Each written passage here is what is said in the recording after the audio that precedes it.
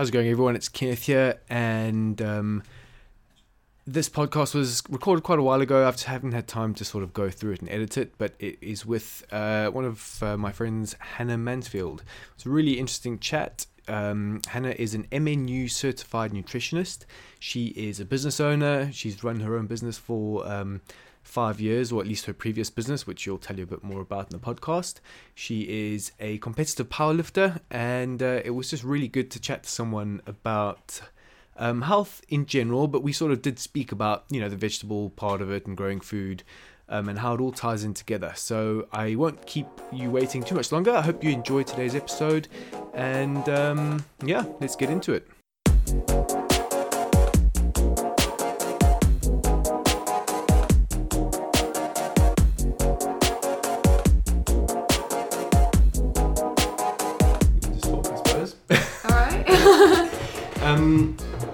I suppose you can start just by saying a bit about yourself, just so everyone knows where you've come from and what you're doing and that kind of thing.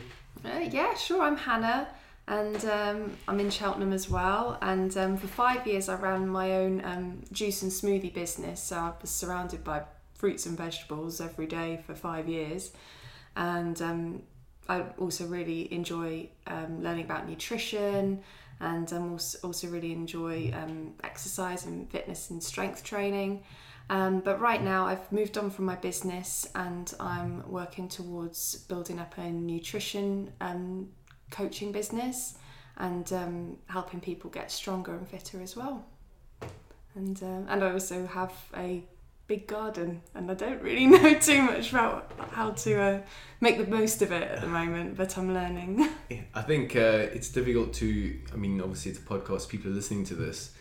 When Hannah says she has a big garden, you can fit like 4 or 5 houses in it. It's absolutely massive. It's really cool though, like when I walked in, you can't even see the end of it when you walk into the garden. It kind of just goes on and on and on. And I think it's an allotment holder's dream to have a garden that big that they won't actually need to have an allotment. But you've got some raised beds and all different sections, and it's sort of divided with some walls and things like that. So what kind of stuff have you done this year? Because this is your first year here, isn't it? It is, yeah. We only moved in at the end of January, but I just kind of threw some carrot seeds in, some lettuce seeds in, and some courgettes because I heard they were pretty easy to grow. And there were already some potatoes in the bed, so I just kind of let them stay there and do their thing. And we've been quite lucky really. The courgettes have gone wild, but I think that happens to everyone. Yeah. So they were a success, and there was already some rhubarb growing there, and we've got quite a bit out of that. So just waiting to see what the carrots will have in store for us over the next month or so, I imagine. But yeah, it looks promising, I think. Yeah, I think the way you've done it's really cool. Like the very first video I ever made on YouTube, it was horrible. If I look back at it now, I cringe. But one of the things I said is like everyone gets frightened of gardening. They think it's really difficult, and you kind of watch TV programs. What's that guy's name? Hugh Fernie Whittingstall. Is that his name? The guy that's got River Cottage? Yes, yeah, River Cottage, yeah. And you see his garden, and it's just absolutely amazing. They think, you need to be really good, and you need to have the skill, but sometimes you really just need to chuck seeds in the ground. Yeah. And just by looking, you've got carrots growing, and carrots can be quite tricky to grow sometimes. They've got like a really spotty germination. So, we've just planted 4 rows of carrots, and all of them died. Every single one. And we had like rows and compost, and it was all like measured. And a lot of our other carrots are fine, but every single one of those, and those were going to be our winter carrots, like to last us to like January. And it was just like, what the hell did we do wrong? But sometimes being a bit too precious about gardening makes it more difficult. Sure. Yeah, and like you said with the courgettes, we did a few podcasts ago, and we were like, we'll have like 7 courgette plants. And we just had too many. It was you need like 1 or 2. Yeah. Really, if it's just for like you and some friends or your family. Yeah, absolutely. Yeah. So yeah, just sort of trying to get to grips with it all really, and hopefully next year I'll have learned a thing or two and can be a little bit more adventurous and be a bit more sort of diligent with my weeding and pest control perhaps. Yeah. There's a lot of, I think there's always a lot of work in the beginning, like to set everything up is the hardest, you know, and like you guys have just moved in, and that's quite a stressful thing as well. You know, so I think next year you'll be able to hit the ground running. You'll be here from the beginning of spring really early. You would have settled in the house really, so it'll probably be easier to get into the swing of things. Yeah, I made the mistake. I thought I'd get out into the garden. It must have been late February, early March perhaps. I thought I'll get out there and at least I'll just tackle the weeds so that they're just clear, empty beds, so that if I want to do something with them over the next month or two, I can. And so I literally just emptied the beds of everything that was growing there, except for the rhubarb that was there, because that was just too massive to know what to do with. But anyway, so I pulled up a load of just sort of random leaves and plants, and I didn't really know what constituted a weed, and I just thought if it's still growing here in the middle of February, it shouldn't be, so it's probably a weed. And it turned out later on in the summer that I discovered what a strawberry plant looked like. And I thought, oh, no, I emptied a whole, I think it must have even been 2 beds full of strawberries. Yeah. And then my husband said to me, actually, I remember the lady who we bought the house from told us that there are some good strawberries in the garden and they should come out quite nicely next year. I was like, I don't remember that. And strawberries are one of my absolute favourites. You know, my background, you know, working with fruit and vegetables, I will turn any fruit and veg into something, you know, hopefully edible. Yeah. And what I could have done with a load of strawberries, but it still makes me a little bit sad to think about the strawberries that once were. They're really hardy as well. You might find that they might come back. You never know. I mean, we had... No, they're long gone. Oh, really? Yeah. So you like really got them. Yeah. Yeah. I've actually managed to get a few strawberry plants from my dad's. He had done some... what's it? Is it? Like cuttings? Yeah, some cuttings. Yeah. So he'd managed to sort of propagate a few, and I nicked them. And planted them out, and we got like 3 strawberries. So I think, those amazing plants that I thought were weeds. Yeah. And, we've never had luck with strawberries. Although when we took our first allotment on, there was a huge patch of strawberries, and we don't know if we'll keep them. Like, it was a massive bed. So we just pulled them all out, and we've actually, we thought we did, but we've had some grow in between the raised beds just out of nowhere. Really? Okay. Yeah. So I don't think we won't do them on the ground. If we ever do them, we'll raise them up off, you know, on like some kind of raised bed like you have in your garden. I was going to say something now about something I was really interested in. I've read about, talking about like your background in, you know, selling smoothies and juices and that kind of thing. Is the whole thing about organic vegetables versus non-organic vegetables. Okay. And I think there's a lot of sort of people that are, should only have organic and all that kind of thing. I'd like to hear your opinion, especially coming from the nutrition side of it. Yeah. What you think, is it necessary? Because a lot of people out there, I don't know what a lot of people think, but maybe they think, well, organic stuff's really expensive, but you know, they force themselves to buy it because they think it's better for them. But from a nutritional point of view, do you think that's always necessarily the case? Well, from what I'm understanding, based on, at the moment I'm just finishing up actually a certification in an evidence-based nutrition course. So we delve quite deeply into a lot of these issues that potential clients or even ourselves as practitioners, like certain beliefs we might hold about particular things to do with nutrition and food, and obviously organic is one that comes up time and time again. And it turns out there aren't any sort of nutritional benefits to organic generally, especially really in terms of fruits and vegetables. It's more of a preference thing, and to be honest, if it's the deal breaker between you eating fruit and veg or not at all, you may as well just have the conventionally grown stuff and not worry about it. Obviously there will always be people who have particular sensitivities. I'm definitely aware, at least of anecdotal reports of people with conditions like ADHD and autism, and by some chance the particular pesticides or whatever agents that have been used to grow certain fruits and vegetables can really build up in some people's systems and cause these kind of conditions to develop.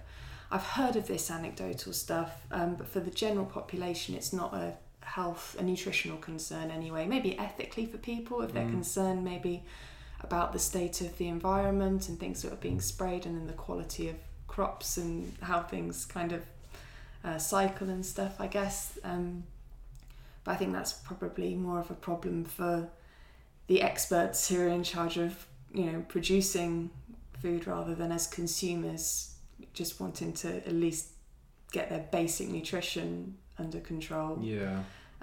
It's not something people should be tying themselves in knots over.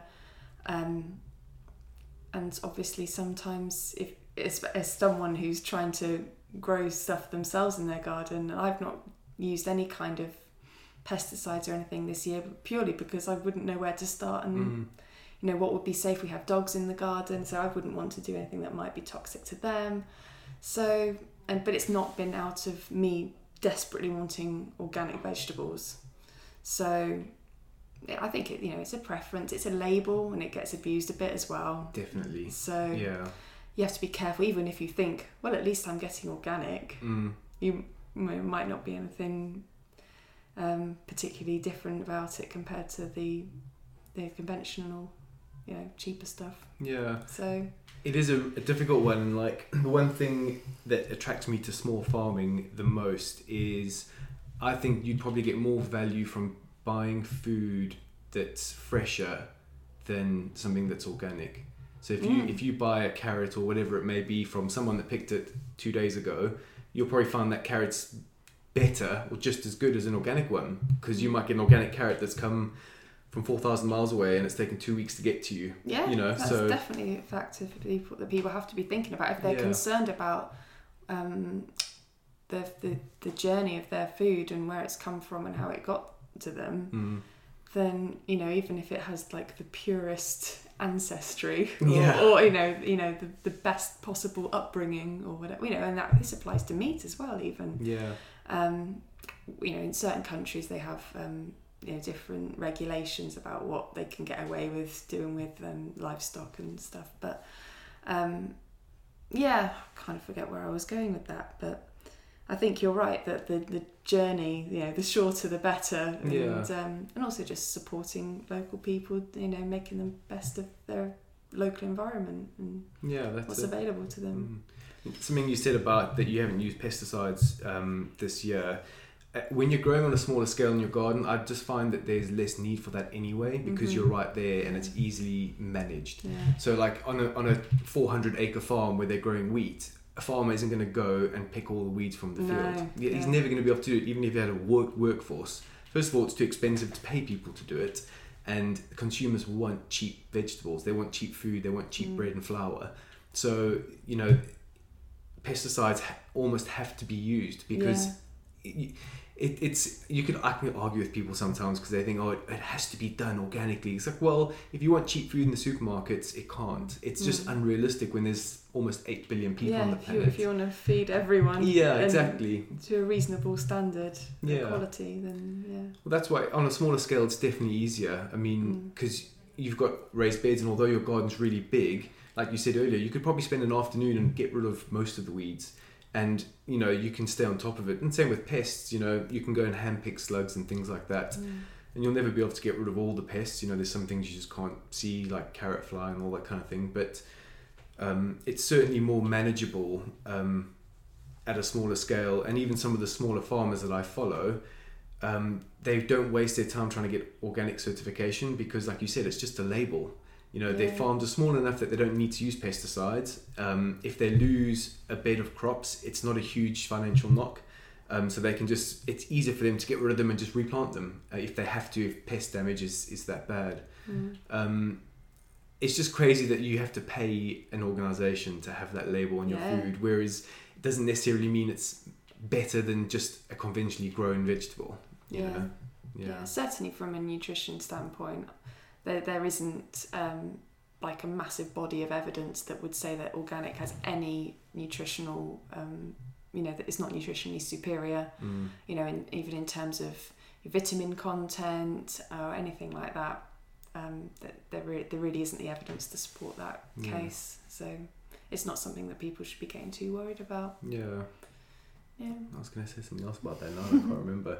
Don't worry, I'll edit out the awkward moments. Maybe I shouldn't. What was I going to say? I can't remember now. It was on the tip of my tongue and I've forgotten it. Yeah. Anyway. So have you got plans for next year for your garden? Anything in particular, or? Well, we are in the process, because we also, as well as these raised beds and different parts of our garden, we've got fruit trees as well. There are some buildings out there which we're looking to develop, which will form the basis for my business, as in offering nutrition support and sort of training and strength coaching in my garden. And because I enjoyed, when I had my business, I actually lived in the flat over the shop, so I actually quite like being really closely connected to my business and my clients and my customers. So I want to kind of recreate that with these new services that I'm going to be providing with people with. So the garden will depend on what happens with the building work, I think, and also if I have clients sort of coming to me and accessing through the garden, and I want the garden to be sort of presentable, and I would actually really love to be in a position where I was giving regular clients little veg boxes. If what I've been able to produce either on my own or with help from friends and family, if they want to, because there are a lot of people who are keen to garden but they just don't have the space. So I'd be more than willing to just let people I trust come and do their thing, and then just split the produce. But whatever happens with the garden will kind of depend on the progression of that side of our life. But I have enjoyed getting out in the garden and just at least trying. Yeah. And so I can't just abandon it. I've not. It's not been such a bad experience that I'd want to give up. But there have been things that have been frustrating, such as weeds and having to walk quite far down. Yeah. Catch a taxi to get to the end of the garden. Exactly. I was like, maybe I should just have a sprint track as part of my home gym and just have a 100-meter track for people to do some sprints along. But no, I wouldn't do that to them. So yeah, it will just have to see really, because I think there's quite a few things that I still don't really necessarily know what's worth keeping and what from the people who had the house before. So after the strawberry incident, I was quite keen to let anything and everything grow just in case it was something worth keeping. Yeah. And I've not had anything quite the same as the strawberry incident occur, nothing quite so exciting has popped up that I think, oh, thank goodness I didn't bin that. But we'll just kind of play it by ear, I think, and see what inspires us, and also depending on the weather as well. Because if we have a particularly cold winter, I can't see myself wanting to, or even into spring if it's still quite chilly. I can't imagine that I'll want to get out there too much. Yeah, it isn't nice. I mean, everything if you're digging in the soil as well, it gets really hard. And it becomes 10 times more difficult to achieve the same thing as if the weather's good. Yeah. The one thing I thought though, when you're mentioning turning those little buildings into like gym areas and coaching areas, I think it would be really, really inspirational for your clients to come here and see your garden, especially if you teach them about nutrition. They can see, well, actually it's not that difficult to grow your own vegetables. You don't have to have loads and loads for it to mean anything. Like having a few courgette plants and a bit of strawberries and some potatoes and carrots, that's a lot. If you had to buy that throughout the year, you'd spend a lot of money, whereas if you just got it in your garden, it's right there, you can pick it and eat it that same day. And anyone that's looking to learn about that kind of stuff that comes to you, we'd probably find a lot of inspiration in that. I think it's they'd be welcome to take one of the beds on if they were that keen. I think it'd be amazing. Just an opportunity for people to combine their nutrition and just general well-being with actual hands-on practical household stuff, really, isn't it? Because it's been a total sort of revelation, really, over the summer. We didn't grow any we've not had any onions we're growing, and they wouldn't be around this time of year really anyway, I believe. No, you'd be planting onions now for harvest next year. We've had to buy onions. I did plant some pepper seeds, but they didn't go anywhere, so we have had to buy things like those kind of vegetables and tomatoes.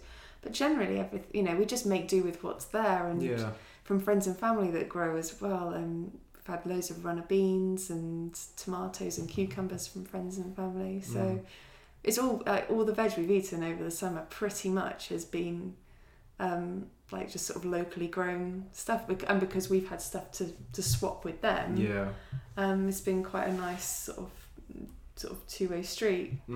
But the only problem is then we go to the supermarket and it looks like we don't eat any fruit and vegetables because it's the trolley's just filled with all the other kind of stuff you buy, whether it's your porridge oats or milk and things like that, which it's fine, but it looks like we eat no vegetables because we've been eating the fruit out of the garden as well, the apples and pears over the last month, and raspberries.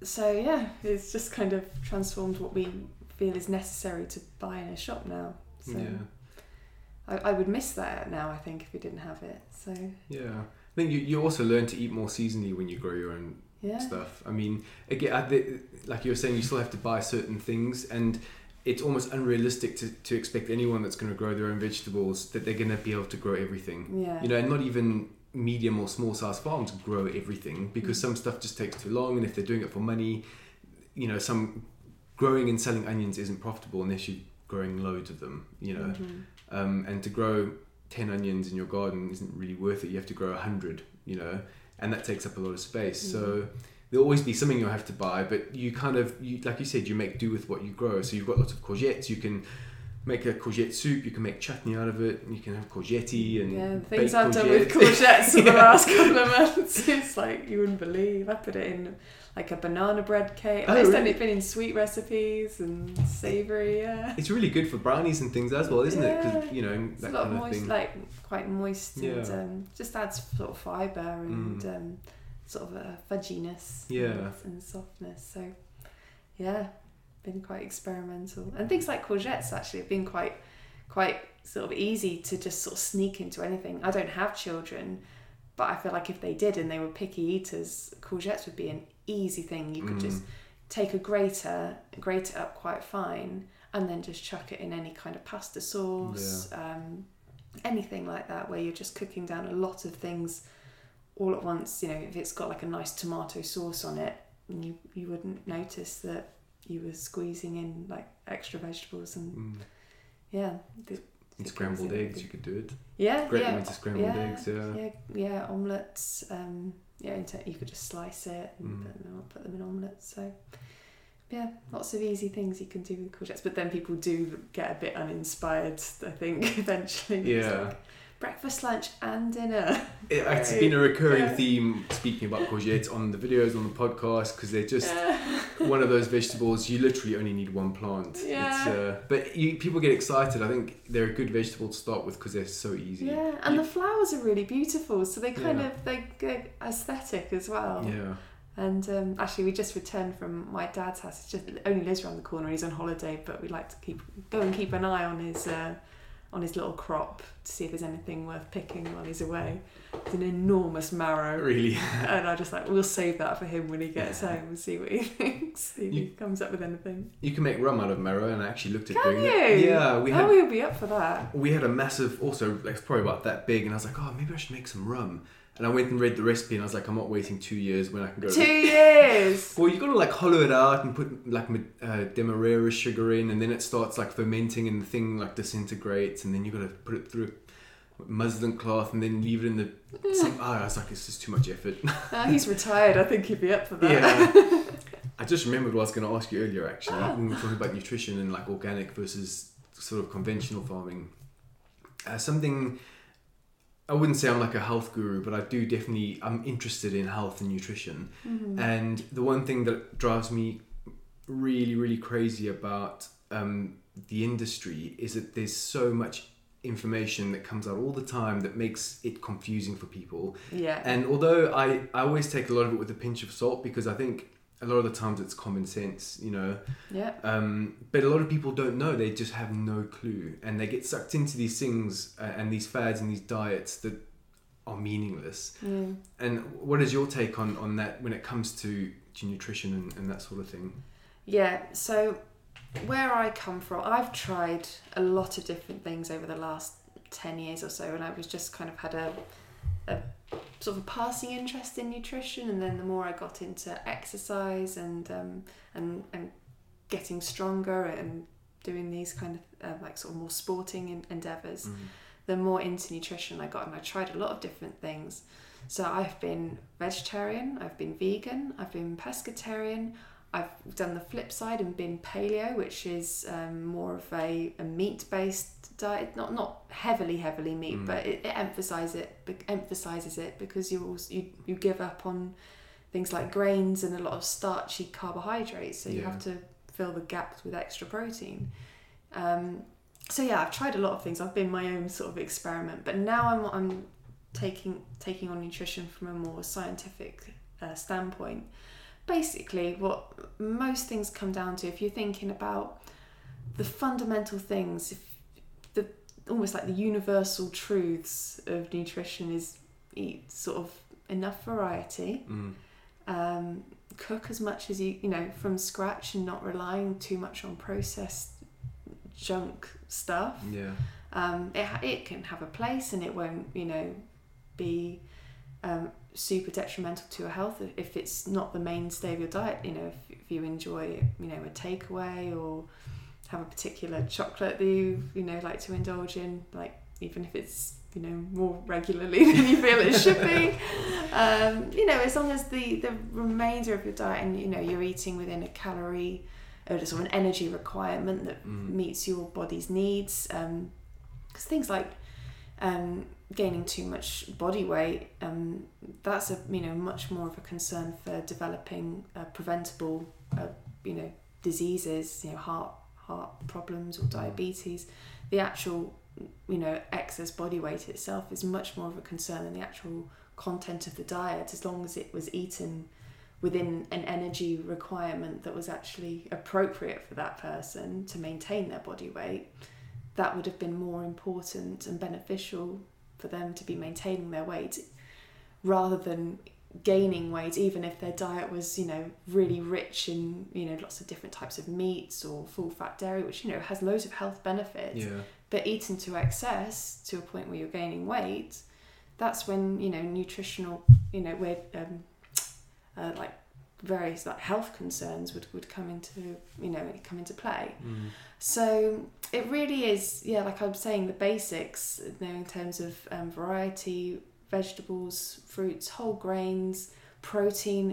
It gets really severely underplayed, and in terms of national requirements, I think it's something like 50 grams per day for a woman and maybe 70 to 80 grams for a man. And really, we could, you could eat probably double to triple that and be perfectly healthy, if not healthier. There's different types of areas within the population, different demographics that benefit from more. Older people benefit from more protein, and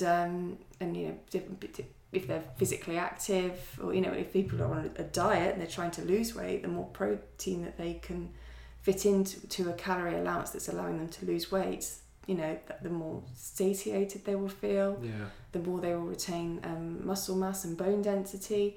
So there's wins all across the board in terms of protein, but it gets really downplayed in terms of what we hear maybe about it in the media or from the government. So that's a big one, I think. I think that's where people find it so confusing, is because there's conflict in information, and you if you read what the government says about what they think your whatever should be every day, and you think, oh, that doesn't sound right, but a lot of people will just take it for we trust the government, so we need to listen to what they say, but it doesn't always fit everyone. One size doesn't fit all, like you said. So the older you get, you probably benefit from changing your diet slightly to your age. You know, and same with younger kids. You wouldn't feed a younger kid the same thing as you'd feed someone that's in their 20s, because their nutritional and, you know, their requirements for growing are different. You know, kids growing, they need more of something else or less of something else. You know, it's it's really tricky. And I've kind of, from reading your posts on Facebook and a few other people, I find that more nutritionists and more people involved in the industry are becoming a bit more less hardcore on their ideas and more like, well, everyone's different. You need to make allowances, and don't hate yourself if you have that bar of chocolate on a Saturday night, and don't kick yourself for this. And, you know, it's... And then on the flip side, you see these people on Instagram that are like, oh, you need to go to the gym every single day, and you need to do this, and you can't eat that. And it must be so difficult for someone out there that's trying to learn about it if they're not getting the right information from the right people. Exactly. I mean, and like I was saying, there is as you are saying, there is you know, definitely a need for individualized approaches when it comes to nutrition, even though there are these global sort of things you can sort of safely say are generally healthy for most people to do. There is such an increasing body of sort of scientific research so a lot of these claims about, you know, severely, you know, whether it's really low carbohydrate or really high carbohydrate, or, you know, or fat, or, you know, all these different things, you know, whether you're cutting out dairy, whether you're cutting out gluten, which has its place for some people, but it's not necessary for most people. And so there's all these claims now that are totally unsubstantiated by the growing body of research. So my position as an evidence-based practitioner means that we go into what the current body of research has to say about a particular claim, and whether that's research that's been done in the lab or based on observing populations, and there are different methodologies that are more or less reliable, and you've got statistics, and there's layers and layers to this stuff. But generally, as an evidence-based approach, I think all the dogmatic zealot type people are losing ground because they can't support their claims. But there will always be people who like to follow their particular nutrition religion, and nutrition religion, I like that. It's like it's like when people ask, oh, do you believe in gluten-free? Do you believe in low-fat diet?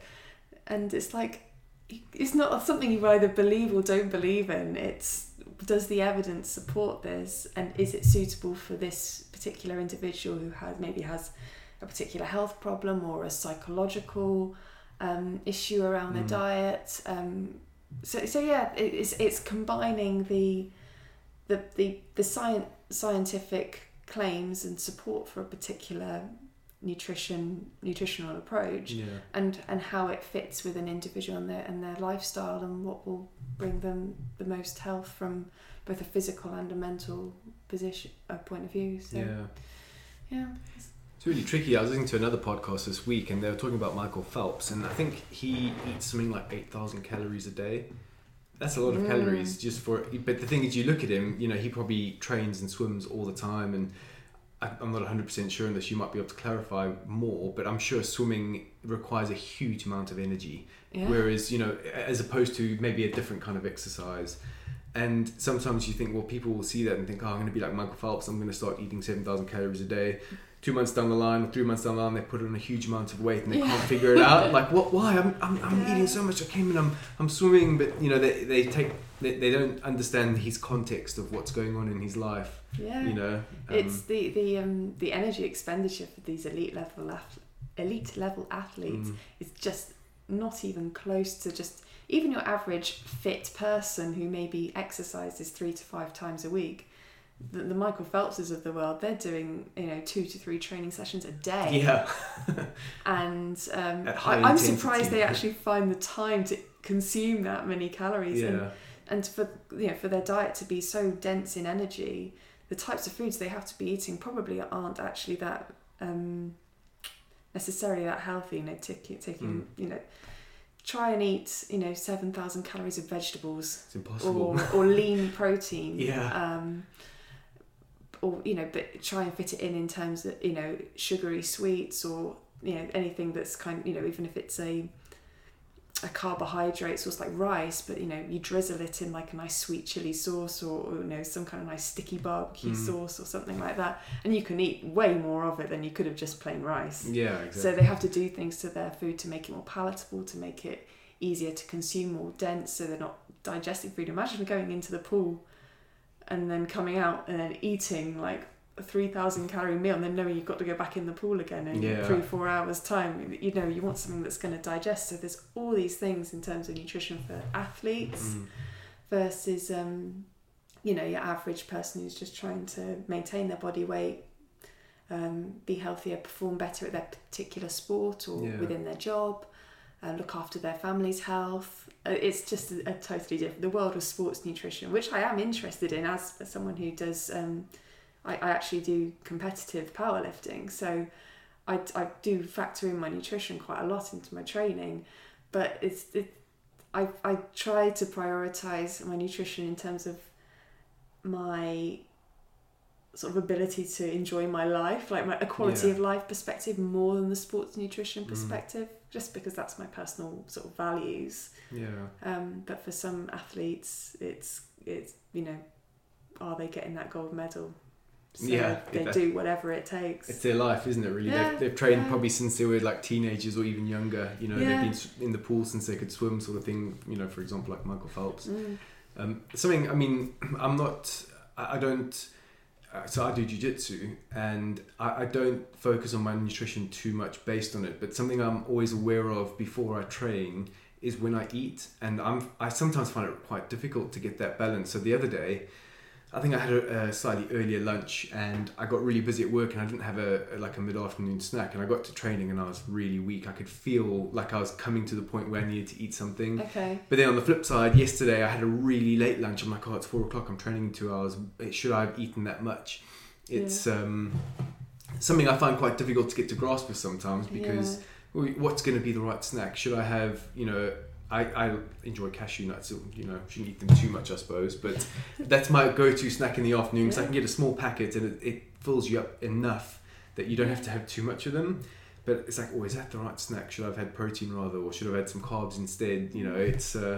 It definitely is a minefield, especially if you want to progress, like you said, at a higher level. Yeah. There are going to be so many other factors that will determine your ability to progress, I think, before nutrition becomes a thing.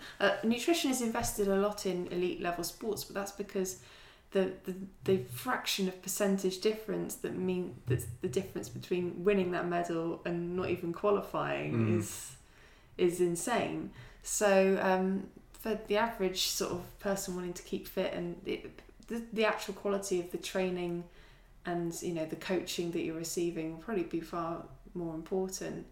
But it is difficult because it does come down to an individual thing. There are some core things that are backed by research.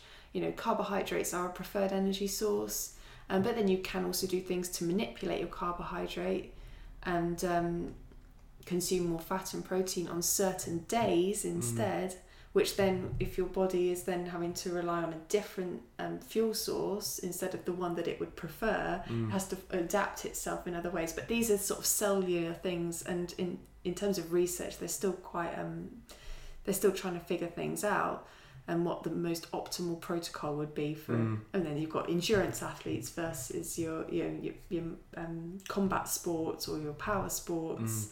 All these different sort of endeavours, and they have different sort of energy requirements, and there's so many different factors. But my preference is carbohydrate before training, and this morning I went to the gym, hadn't eaten before. It's like I hardly ever go to the gym without eating, but I did that this morning and I was just not in a good place. I've done it once. I thought it was a Sunday, and I was like, I'm gonna go to jiu-jitsu, 8:00, I won't bother eating, I'll just have a small cup of coffee, and I just couldn't. I have to eat before I do anything like that. But some people are the opposite, and if they eat something before,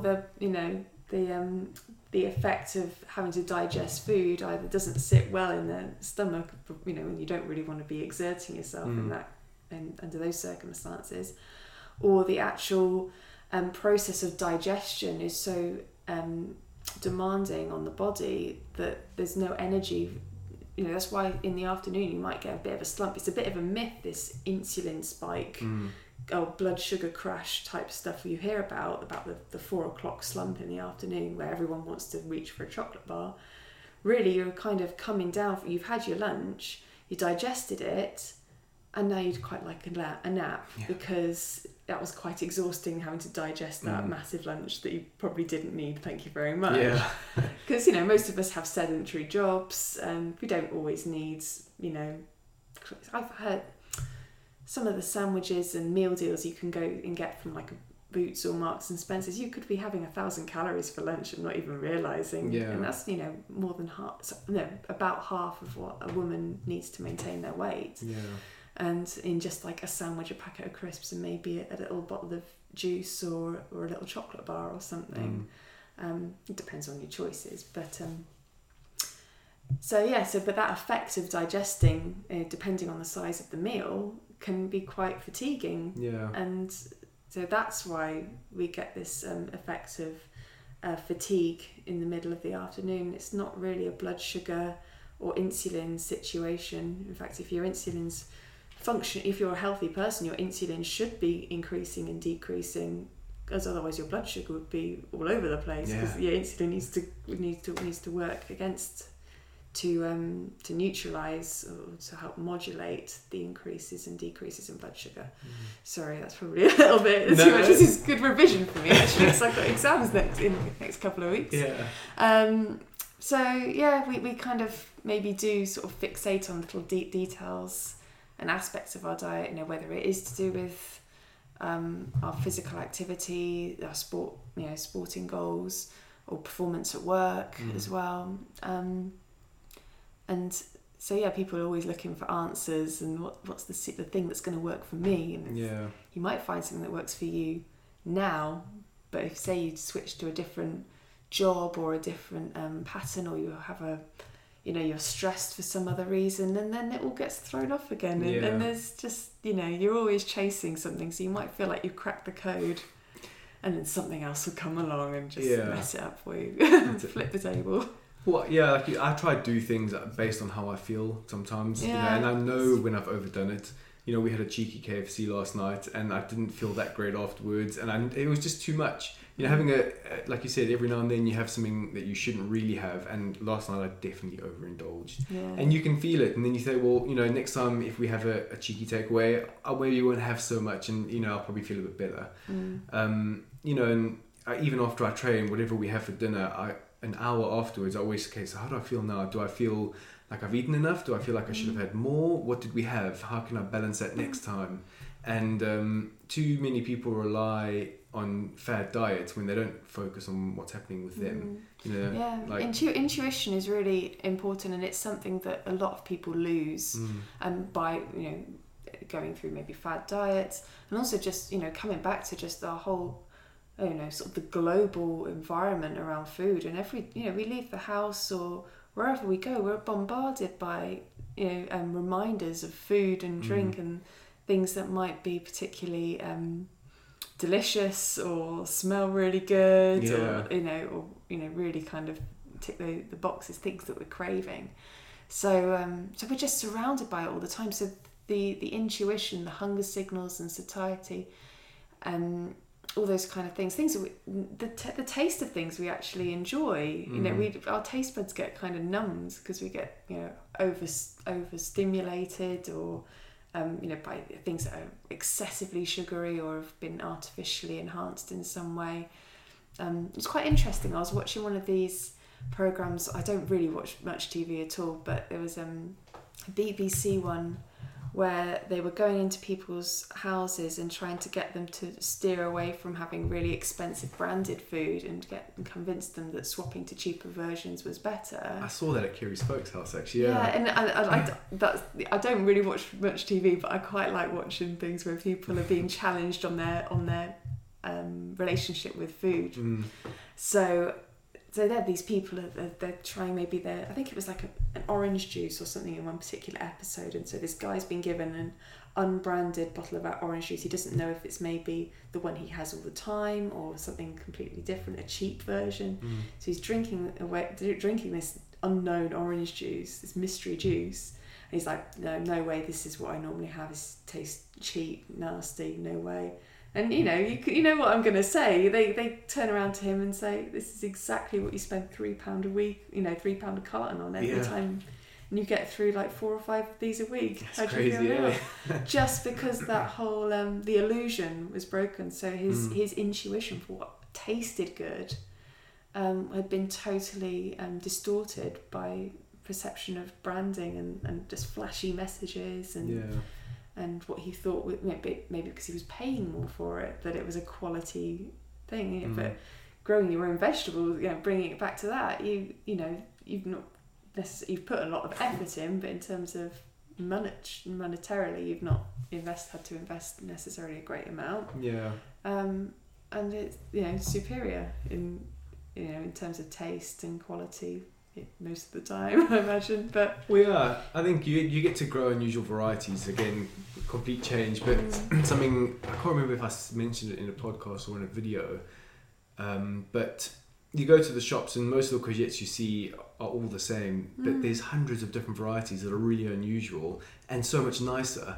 So you get to experiment with what you grow and what you eat. The variety we grew this year was Italian, and like the best thing about it is that it maintains its sort of structure when you cook it. So sometimes courgette can get quite mushy, but it just stayed really crispy. You could bake it, fry it, do whatever, and it still kept that crunchy texture. And I always wonder why you don't see a bigger variety in the supermarkets, but they grow what grows the easiest, and a lot of it's sort of hybrid vegetables, so they're not necessarily heirloom, but they've got certain characteristics that make them easier to grow or whatever. So how do you feel about when they have to get rid of things that have been like maybe they're misshapen, or they don't tick all the boxes of the particular variety they're trying to sell, because that's what the public expects. Say a carrot, everyone expects stereotypical carrot. But obviously there's hundreds of ways to have a carrot. I suppose. Some of the ones we got were crazy. So but it'd be interesting to see what your take on people like things getting thrown away and the waste that goes in. But then also there's quite a new initiative I've noticed. I saw it in a Morrison's a couple of weeks ago.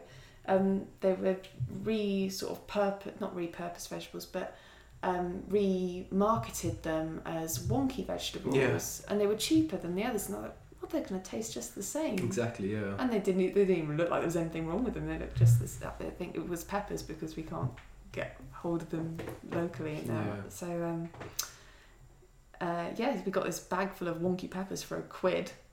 There's like 6 or 7 peppers in there. Really, they were perfectly fine. So I think it's the consumer's fault and the supermarket's fault, but that's on a very basic level. So I think it also comes down to economics. I mean, I'm not an expert on this, but this is just my own thoughts, my own thinking, and I always stress this because I hate it when people say, "Oh, but you're not an expert." I know I'm not an expert.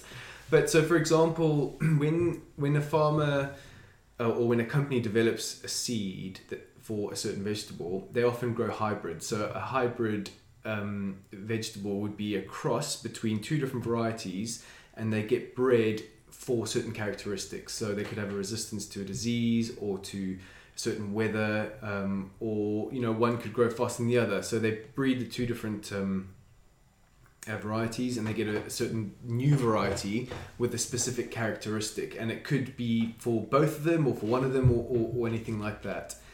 And because the population of the world is so big, there is a requirement to produce a certain amount of food in a very short time of space, depending on where you are in the world. Obviously, now that we're more global, we can get food from all over the world. But so that requirement means that things have to be done very methodically. And with commercial agriculture, it's all done with big machines that have specific specifications, and they do certain things to the soil when they sort of till them, and so you get carrots that are bred for a certain reason or a certain what's the word I was trying to say earlier, for a specific function. So it could be resistant to a certain disease in that area. The soil is managed in a way that makes it easy for that carrot to grow. The carrot will grow in a very specific amount of time, and it produces a very specific kind of carrot. And then that's what we get in the supermarket. And because of that, as a consumer, we've gotten used to seeing vegetables like that. Yeah. So when we see something from a local farmer that hasn't got a big machine, that grows stuff that isn't necessarily a hybrid, although most stuff you do buy in the shop is a hybrid anyway, their soil isn't going to be perfect. It might not be the best soil for carrots, but they've chosen to grow carrots. You all of a sudden see this bunch of carrots at the farmer's market. It's like, oh, that doesn't look like it does in Sainsbury's or Tesco's or Morrison's. And they automatically think it's wrong. And so we've become out of touch with what food actually is. So you get this image in your head of what you're used to seeing. You see something different, which is essentially the same thing. And then you grow to expect to see what you're used to seeing. So as consumers, we say, well, we only want apples to be that big. We want our carrots to look like this. Our courgettes can only be this big. And so supermarkets, they're there to make money. So what do? They produce what the consumer wants. And they won't take stuff from farmers that doesn't match what the people want. So it's a bit of a perpetual cycle.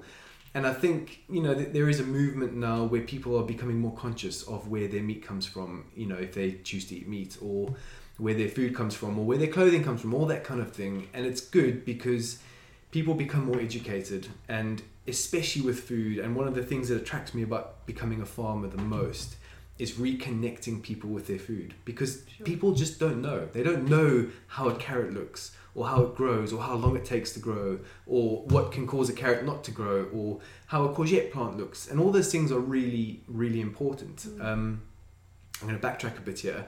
Courgette, the first time I saw courgette like I did here in the UK was when I moved here. Because when you buy courgettes in South Africa, they are about that big. So 10 centimeters long. You do not get big courgettes. And that's another way the market's developed in South Africa. Courgettes are bought as very small vegetables, whereas here you get them half the length of a ruler or a bit longer. That's just a market thing. And companies will market the same product differently all over the world depending on what the consumer wants. So I think it's great that supermarkets are selling wonky vegetables and making people more aware of what vegetables actually are, because especially with climate change, things are going to change. The food we eat is going to change. The food that we'll have availability to, or the stuff that's going to be available to us will be different. It's an interesting topic. I get really passionate about it because it's just like, and that's what frustrates me about seeing the same varieties in the shops, because this year especially, a lot of people at our allotment site are growing these tomatoes that are like really long and cylindrical, and I've never seen them before. And you don't ever see those in the shops. No. And I just think it would be great to have more variety, but people need to be aware of it before they start seeing it as a normal thing.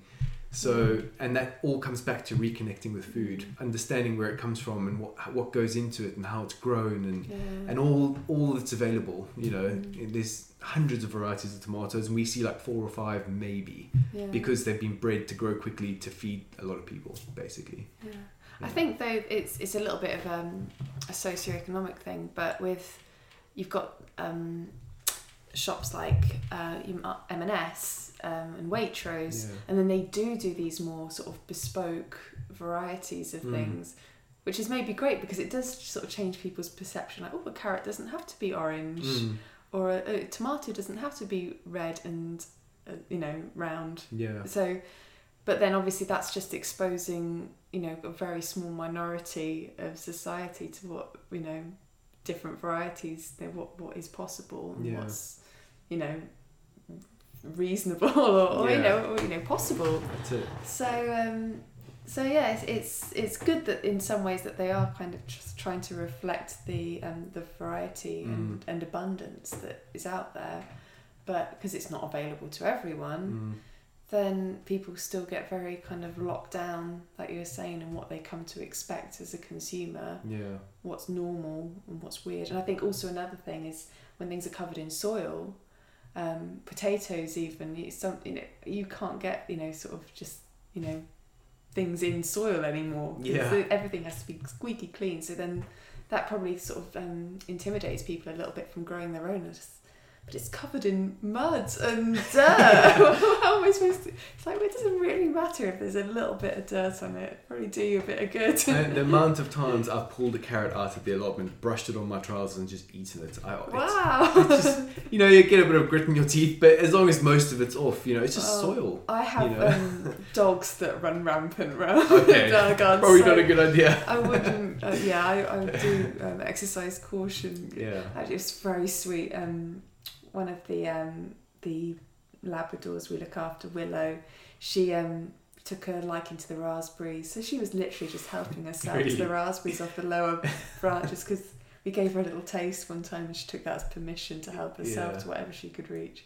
So yeah, if she'd been too near, then I'd definitely have to give them a bit of a clean. Yeah, but soil, you know, it's not going to do anyone, you know, a massive amount of harm. But it's, you know, if we're not used to seeing it, seeing our vegetables covered in it, then why would you think it was normal or safe to consume it? You wouldn't. So that's it.